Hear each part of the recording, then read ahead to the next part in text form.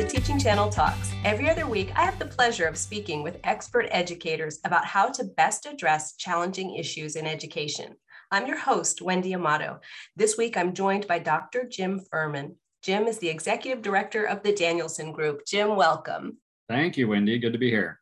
I appreciate having time with you. There's so much going on. It's an exciting time for the Danielson Group. Talk to me a little bit about what you all have going on. The launch of the school year is always exciting for us and for educators across the country. So we've been busy over the last month. We are getting ready to finalize some updates to the framework for teaching. So it was originally published 25 years ago by Charlotte Danielson. It's evolved and been updated a couple of times over those 25 years. But we're in the midst of some really exciting updates and revisions. So we've been, working with educators, scholars, experts in the field to really think about how the framework can be updated to meet the needs of educators today. Jim, we know that good educators make changes as new information becomes available. Over 25 years and looking at Charlotte Danielson's foundational work, what kinds of tweaks have you all been making? We started this process of this round of updates and revisions a couple of years ago, actually. And so many of these changes were in the works, but the pandemic and some of the other events across our country over the last 2 years have also, been an influence and helped us think about some of the changes we've been making. But most of these are in response to recent research and feedback we've received from educators. So there are a couple of big areas where we've really focused our attention. One of those has to do with equity and thinking about what teaching practices look like across a variety of settings for a variety of student populations to best meet their needs. It's something that's been part of the framework since it was written 25 years ago, but we've learned a lot over the last 25 years. And we've also seen changes locally for teachers and school districts that we're hoping to address. We also, not just as a result of the pandemic and what we're seeing in classrooms today, but even before that, we're thinking a lot about social emotional development of students and the integration of the social and emotional with the academic or the intellectual development that happens in classrooms. So we're thinking a lot about how to further emphasize the importance of student well-being and of thinking about the social and emotional aspects of learning as they relate to learning content, learning important academic skills. I'll tell you, I'm particularly happy to hear this connection between SEL and academics. There's so much discussion right now about, we're all going to have to shift gears and really address the social and emotional learning needs of our students, as though you can only do one. But the reality is they have to happen together, and that's where the best learning occurs. Jim, if the framework is intended to help schools create or identify a common vision for instructional practice, how does that happen? Great question. I think the most simple answer is that it happens through conversation and use in a variety of different ways. So one of those ways, and one of the ones that has been traditionally perhaps the most prevalent in a lot of places, is through the observation of practice and feedback to educators on their practice. And so an educator, a teacher, engages in reflection and conversation with their instructional coach or principal. And through those conversations, we begin to build sort of some common understanding of what great practice looks like.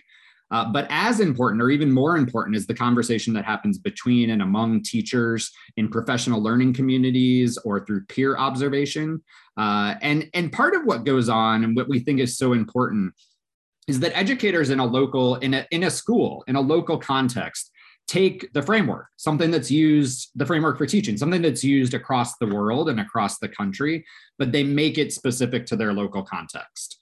So they talk about their students, they talk about their community, the values of the community and the things that are emphasized, the priorities or goals of the local school, and are able to take, again, what is sort of a commonly used tool and make it specific to their setting. That's when it becomes so powerful, when they can say, this is what this component of effective practice looks like for us. This is what we believe excellence is when it comes to knowing and valuing our students or engaging them in learning activities.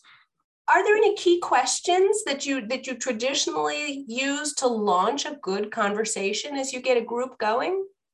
It really varies. Like we often engage in conversation with district or school leaders initially, and try to understand deeply what the priorities and the goals are in the local context. And so often the questions will be based on what those are. What both people have set as targets for their students or growth goals for their teachers and thinking about those. But usually it starts with some form of, at its most simple level, what does this mean to you? What does this look like? We often say when we work with teachers, the wisdom is in the room. We are not coming as the only expert or the expert even. We're coming with a tool that allows you to harvest the wisdom in the room, to really say, this is what is important to us about our students' identities. And so we could list different aspects of student identity that we think are important. We can name those, we can talk about those. But in the end, what's really important is for a group of teachers to come together and say, this is what we know about our students. This is what we believe is most important. And this is how our instructional practice, our planning, our lessons can reflect those identities. One of the reasons I'm happy to have a conversation with you, Jim, is that you're a real teacher. You have extensive classroom experience. You have instructional coaching experience across multiple subjects and grades. How has that informed your involvement with the Danielson Group and your leadership there? Well, it was one of the things that made this organization and this role really appeal to me, honestly. I believe in the power of instructional coaching. I know from firsthand experience, there were a few years towards the end of my most recent teaching experience where I was both an instructional coach and being coached by an amazing instructional coach. And so seeing sort of that from both ends, I had the opportunity to be a teacher leader and to work in a hybrid role where I was teaching part of the day and coaching part of the day. And just, the influence that my coach had on me, the ways in which she was able to really help me hone some of my skills, think about, my students in different ways, my own practice in different ways were so powerful and so important. And having the opportunity to do that with other teachers with whom I worked and coached was really exciting. Can you confess right now a specific change that you made in your instructional practice based on coaching? And I want to hear the before and the after, and I definitely want to think about the ultimate result of student growth, how that change really supported the learning that was happening in your classroom.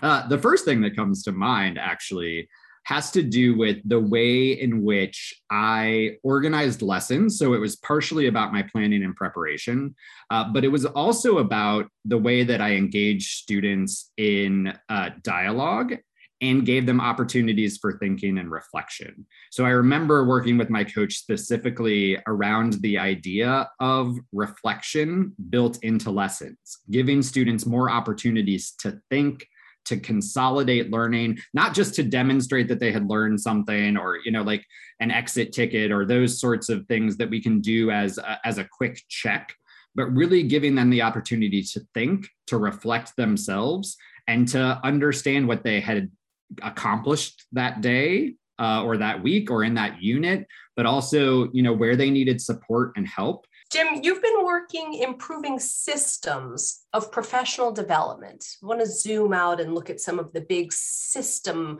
level work that you do. Are there some key recommendations that you wish people would just lean into in the way they're providing professional development for teachers in their schools and districts?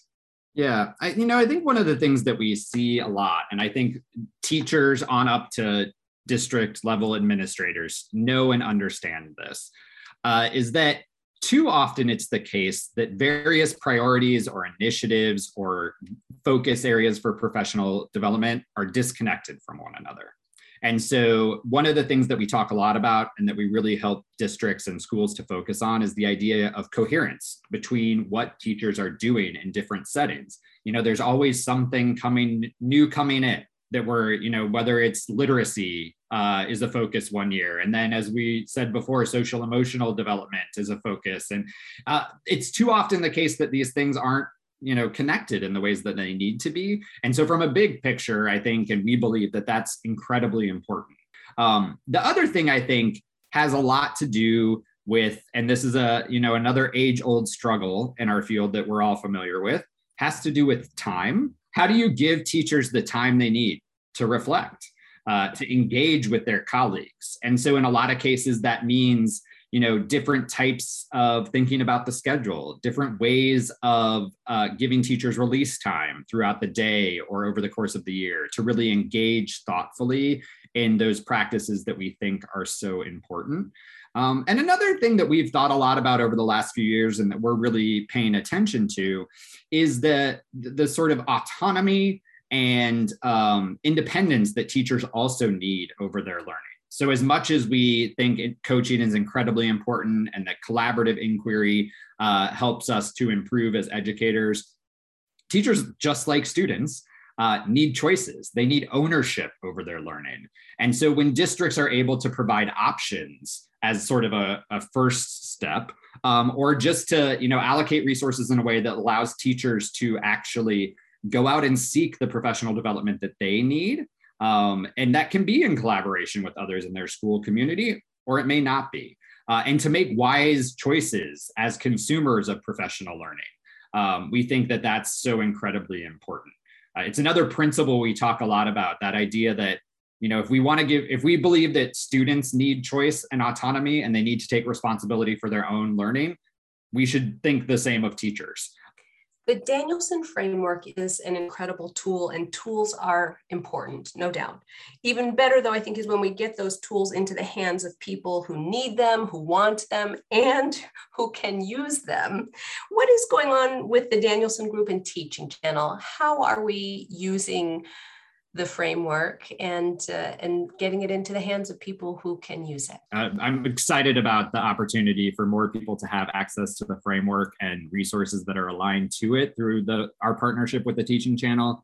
I think that, as a teacher myself, I knew and used and benefited from the resources available on the Teaching Channel, as I know many, I hate to overstate it, but probably millions of educators have over the last decade or so.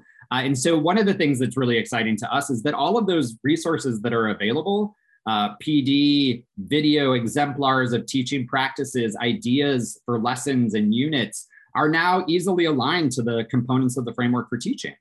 So I can do a search if there's, if I'm working on my questioning and discussion techniques, I can find resources very quickly based on that specific component.